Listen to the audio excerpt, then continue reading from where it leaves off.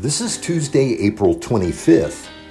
Do you sometimes wonder if your life is going anywhere? Maybe you've been enduring a time when you feel you're casting about. Or perhaps you feel as if you're stuck in one way or another. Typically, we have goals and ways to measure progress. We have a plan. And even if our plans don't pan out, well, we can always go to plan B.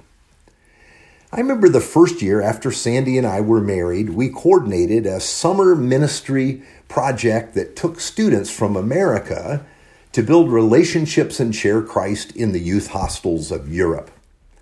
One day, when we were on our own in the Austrian city of Salzburg, I took Sandy on a walking tour. You see, I'd been to the city a few years before, so I felt confident that I knew my way around a little bit. Sandy was impressed until she noticed a placard that we had passed not long before. You see, the truth is I had led her in a circle without even knowing it. And that's the way our lives feel at times. Like we've traveled quite a distance, but we haven't gotten anywhere. We're going in circles. Now here's our scripture passage for today, Genesis chapter 12, verse 1 to 3. Now the Lord said to Abram, "Go from your country, your kindred, and your father's house to the land that I will show you. And I will make you a great nation. I will bless you and make your name great so that you will be a blessing. I will bless those who bless you, and him who dishonors you I will curse. And in you all the families of the earth shall be blessed." That's Genesis 12, verse 1 to 3. Now this is the call of Abraham, one of the most important passages for the Jewish people. First, we see that God sought out Abraham. It wasn't the other way around. There was no sense that Abraham was seeking the Lord. Also, God spoke to Abraham, and he commanded him to leave home. Now, at that time, to leave home meant leaving behind your security, your livelihood, your future, and everything a person held dear. It meant the cutting of your ties and setting out all by yourself.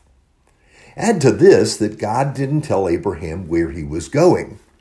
Why not? Well, there was a destination, it's true, but the Lord didn't tell him at this point. And the reason is that the Lord planned this time to bond with Abraham. You see, we travel with a destination in mind, but that's not always God's way. For example, we are not told that Enoch walked with the Lord to any particular place. That wasn't the purpose for their time together. Now, on the Camino this week, the Way of St. James, we have a destination, the city of Santiago. But even with that goal, the purpose of the journey is more the journey. Do we realize that this is what God wants with us? Yes, first, God wants us for himself. That's why God took the Hebrews into the wilderness after setting them free from their Egyptian slave masters. He took them into the middle of nowhere. What can they do there? Well, not much, but that was precisely the point. We use noise and distraction from keeping us from having to think about our lives or about God. Busyness helps keep the gnawing hunger of our souls at bay.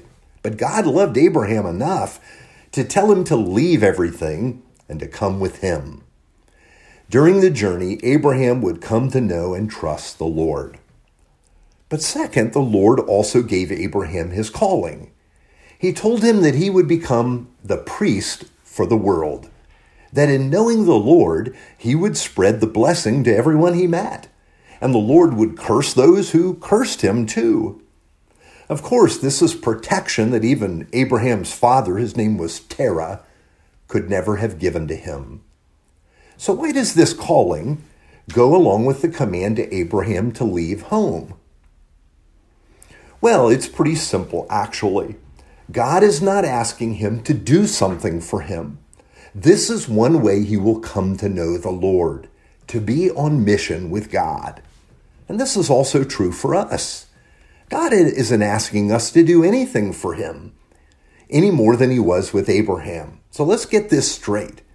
He is asking us to do something with him, to join him in the work he is doing in the world. Now, by now, we can see God's purpose. He wants you and to have you to himself. God wants to walk with us, and he wants us to enjoy him and come to know him as we join in the work that he has called us to. But the distractions mount. We have no margin left in our lives, no white space, no room. And this again makes it clear why the Lord told Abraham to leave his family and everything behind and go to a place that he didn't know. He would have to walk with God and learn to listen for the Lord's voice. He would come to know what God is doing in the world, and then he would see his mission joined to that of the Lord. You know, in the New Testament, twice the Apostle Paul calls us co-workers of God. That's really an astounding affirmation. Do we know what it means when God calls us his co-laborers? What a privilege it is we have to work with God in the world, to grow in our knowledge of God as we share in what he's called us to, the work he is also doing. This is the walk that the Lord called Abraham to. Now, at the time, God told Abraham that people would be blessed through him. Little did Abraham know that God would work through his family and his family line to send his Messiah into the world, and the Messiah would bring his blessing to everyone. It is through this Jesus that we too can enjoy fellowship with God and come to understand our calling. Now, as we hear God say to us, "Walk with me," we learn we're being invited into God's purposes for the world and living out the grace of Jesus every day and finding ways to share the love of Christ. Let's pray. Lord God, thank you for inviting us to you in Christ, to a walking by faith and to a living in your grace and sharing in the mission you have for the world. Teach us how to enjoy you. We pray in the name of Jesus. Amen.